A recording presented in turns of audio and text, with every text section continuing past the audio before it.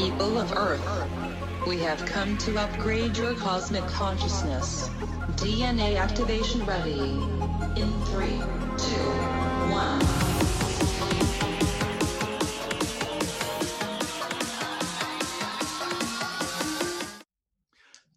Hi, welcome to Q&A on Breakthrough Leadership. I'm Craig Anderson. And I'm Lou Quinto. On today's episode of Q&A on Breakthrough Leadership, we're going to turn the tables a little bit from a prior conversation we had about employer attitudes and start to look at the U.S. worker perspectives on remote work. Gallup, an organization I'm sure many people are familiar with, has been polling workers throughout this time frame and really overall on their thoughts and opinions on remote work. And they finished an analysis at the end of May, Lou, that found 7 in 10 employees are still working remotely. And only about 25% of them want to return to the workplace, shockingly enough.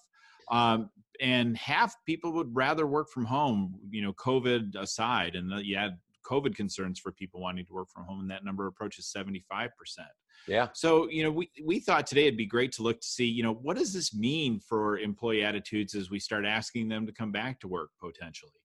So we're going to talk about 3 areas today. 1, how many workers are reporting they work from home and how has that changed over time? 2, what does this mean for employee engagement? How is this going to change how employees feel about the workplace? And then 3rd, when businesses do reopen, are workers going to be willing to return? So Lou, why don't we kind of jump right into our first discussion topic here around the scope of remote work? What have we found through Gallup? You're finding that workers are liking working from home. And on the majority, initially there may have been some pushback. I don't feel comfortable, but with technology, we've really adapted quite well. The workforce has really proved that, that they've been very agile to be able to adapt to a situation, thrown into a situation, and it wasn't just go work from home remotely. It was work from home remotely. Don't go to the stores. Don't go out on the streets. Take care of your kids. And so it was, you talk about getting thrown into the fire instead of the fire pan or the frying pan. They've proved to be very agile. A lot of people are settling into, you know what? I could do this long term. And I'm talking to a lot of my friends who never worked from remote before and sort of looked at me, who's really worked remotely or worked from my home for almost 20 years. And they've looked at me and said, I understand why you can do what you do. And it's difficult at first. They've developed the discipline. They've set their hours. They've come up with their workspace in the house and everything. And now they've hit their groove. They're liking the groove because they don't have to, if there was a commute involved that they had to drive into the city, that commute time is gone. And they're having to dress up to go to work, except for maybe putting on a shirt and a tie, but you got sweats on underneath. I'm not going to stand up. But I think a lot of people have found I like this and it can work. Even people my age that never worked remotely are saying, wow, this is good. Yeah, I think we're going to see, the challenge I think of this remote work has been, especially if they had kids or something like that, is you had this kind of like, suddenly I had to go, as you said, from 0 to 60 working from home. And you had a lot of these distractions. And so it made it a little hard to kind of focus on it. But longer term, as those kind of issues, kind of either get used to or we get back to sending kids back to school, people are going to kind of reflect on it and say, I can get a lot done here. And, I can do some of it on my own terms. With the right employer mindset, they can really find that, hey, if you're getting the work done, I'm not going to get too down on specific hours. We're going to see people become even more embracing of it over time. The one part we've seen in some other discussions we've had is people kind of miss that collegiality of work and they miss kind of seeing Bob for coffee in the morning or over at the water cooler. But I see some of that change. Some people may be glad they're not seeing Bob at the water cooler at the coffee pot in the morning. So don't jump to conclusions. Yeah, that could be the case. One of the challenges has been, it wasn't only work from home, as you said, it was don't leave your home. So right. Now as people actually get out and they can go to dinner with friends and they can start going back to events, obviously, at limited bits as this grows back.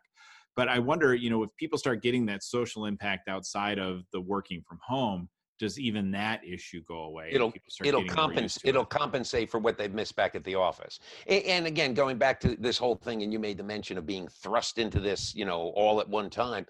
I truly, we're human beings. We don't like change. In essence, when it comes to just looking at, the business model of remote work, it's good that we were all forced at the same time to make that change. There's not that motivation. There's not that fire, that sizzle, that, okay, I've got to do it now. Forced people to change was really made that thing just flip over real fast.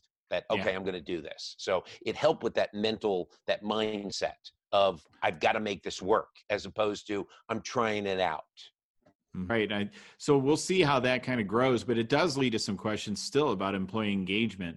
It's such a complicated relationship between employee engagement and remote work. Some studies have found, Amplified had done some research that saw, workers that had the option to work remotely had the highest engagement, but they had that option. Right. When they had no remote option, there was lower engagement. But interestingly, what they pointed out were there's really three things that people needed to feel good and engaged in a remote work situation. One was goal support, right? To understand, exactly what my goals are, define success and resources. Autonomy, clear direction on goals, and without a pathway, you will do it this way, this way, this way. Sure. And then role clarity, limiting work purview and connecting daily on tasks, which are all things I think you and I have been advocating for just from a leadership perspective in general. So what do you think, Lou? How can leaders start to build employee engagement in this new world? Well, first of all, going back to something you said is, our business model has always been the carrot and the stick type of arrangement, where you provide someone an incentive or a bonus, a year-end, increase if they perform at a certain level. And I think studies have shown that the extrinsic rewards don't work as well as the intrinsic rewards. And those intrinsic rewards is my self-motivation, me getting the job done, me being able to focus on a goal. Finding that, I'm going to get to the engagement part here now. I'll make the transition. What you're going to do is you're going to find that people, because this is more intrinsic versus extrinsic, they're going to make the effort to really create the engagement online, through Zoom calls and things like that, using Slack and really using technology that they didn't use as much in the office. They're really going to explore and see a lot of the functionality and the benefits of a lot of those platforms that help with teams and engagement. And we're going through that right now. We've got new toys, we're playing with them, we're learning with them. But again, it goes back to that, the engagement not only has to come from the leader, but the engagement has to come also from the person themselves.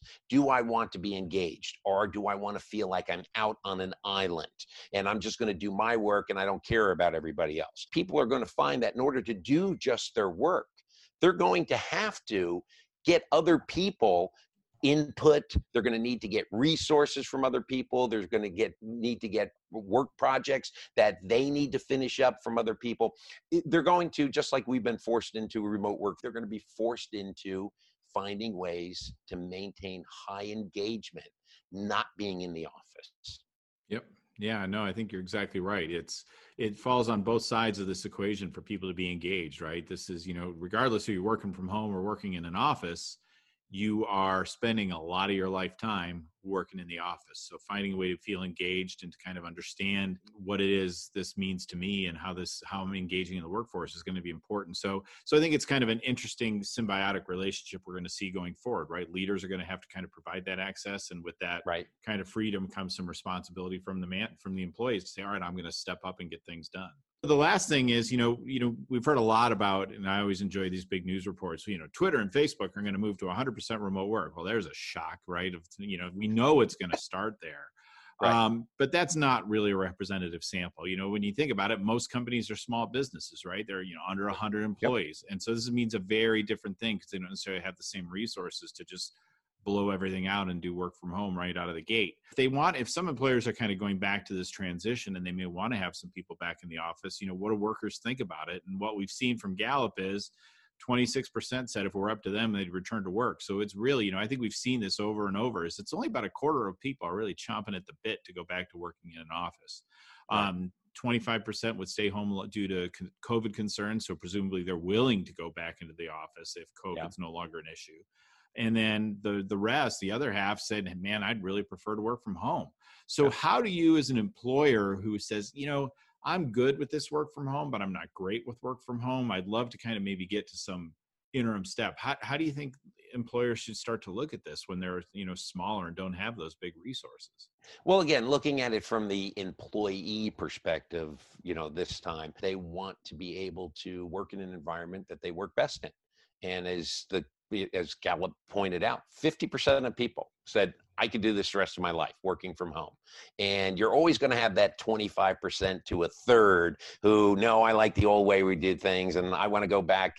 And they just feel that's their comfort zone. There's no right or wrong to that, but that tends to be their comfort zone. You're going to find, though, 75% of the entire population, they're open to this workforce. Employers, small businesses, you mentioned, 100.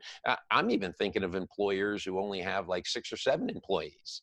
Okay, what is it going to do? What is it going to do to them? Is that something that remote work they can continue to do? And that goes back to another conversation we had in the previous video, is that companies are going to have to look at positions, and there are going to be some positions that can't be done from home. Period, end of story.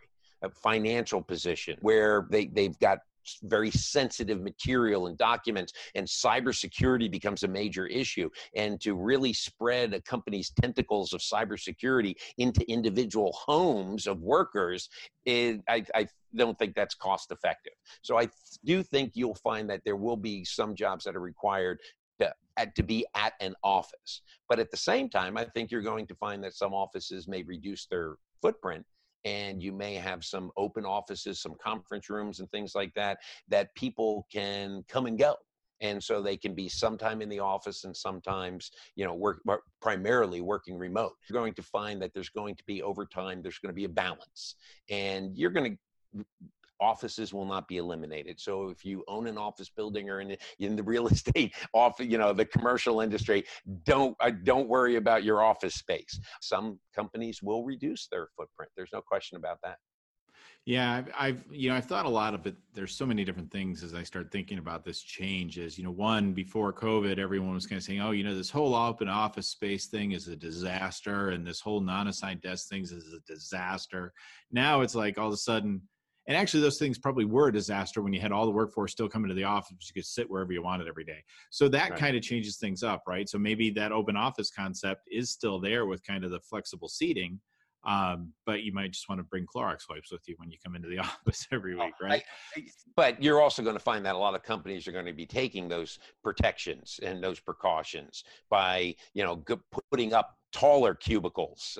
If they had small cubicles that you could just literally stand up one of those, prairie dogs and looking around for somebody because of the social distancing, that you're going to see the return of the higher cubicle wall. Companies will make significant changes within their office because going forward, we want to be able to prepare ourselves if there's going to be another pandemic. Lessons learned.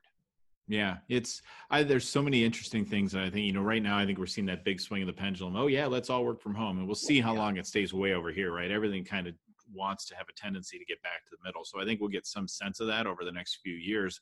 But, as we keep looking, with this kind of COVID could come back in the fall. It could be here next year. We don't know how long this is going to last. So, right. I think people have to start making the decisions. But to your point on some jobs having to be in the office, I kind of was always of the opinion, you can let a lot of things work from home, but you start getting into a call center, that's impossible. And then I look at my clients with huge call centers who have PII data in front of them, and they've got them working from home. So At this point, I'm not sure anything's impossible on the work from home front.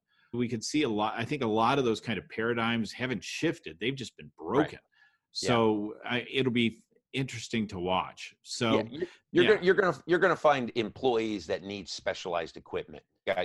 Like here in Indianapolis, Eli Lilly, the laboratories, you can't recreate that at home. Okay, architects who have these big CAD printing machines and things like that, they will be spending some time in the office because they have to use that machinery. you'll find that where specialized equipment is involved, and you can't buy one for everybody to put into their house. It's easy for a company to buy a laptop and a printer to somebody and say, okay, you're ready to go, as opposed to someone who works in a situation where their equipment is specialized. They won't work from remote. Excellent. So, all right, well, what are your key takeaways, Lou? Key takeaways. You mentioned the pendulum has swung. And as we all know in physics, the pendulum will come down towards center. What we need to do as it comes down towards center is employees really need to look at themselves first. Did this work for me? Am I productive? Am I meeting my needs intrinsically as opposed to just the extrinsic value of the annual review when I go in and my boss tells me I hit my goals? But that's great, but is it doing anything for me? And is the engagement there? Is that working with other people and the collaboration there that really makes me happy? If it's not, then that's going to be some of the people that filter back to an office. But we'll get back to a situation where we've tried out an experiment. It's worked in many instances. Now what we need to do is figure out what worked, what went well, what didn't go well. And those things that went well, keep. Those things that didn't go well, we need to toss to the side. Yeah, I agree. I think, my takeaway is really this is going to be something to watch over time. It's hard. I think we're all, as you said in another video, we're all still so close to it. And everything seemed, we haven't had that opportunity to kind of take a breath and look back, see that maybe over the next, 6 or 8 months, hopefully, as things kind of, other priorities kind of move away.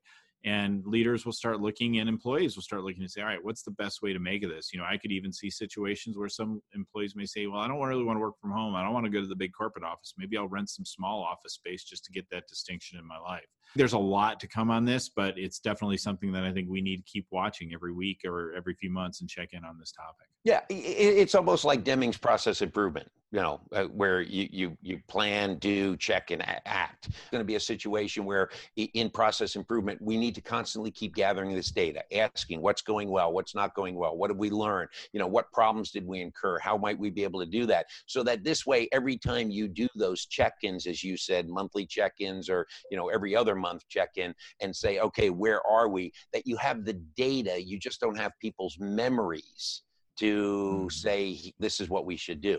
You actually go back to process improvement, is gather data and keep that data so that this way you have, as they say in Washington, true facts that you can use to be able to make your decisions going forward. I hope everyone's enjoyed this particular episode of The Perspective of Remote Work from the U.S. Worker. If you liked this episode, please go ahead. Like, share. We can be found on LinkedIn. We can be found on Facebook. And in addition to that, we can be found as a podcast format on your favorite podcast platform. So until next time, keep your hands washed, keep your distance. I'm Lou Quinto. And I'm Craig Anderson.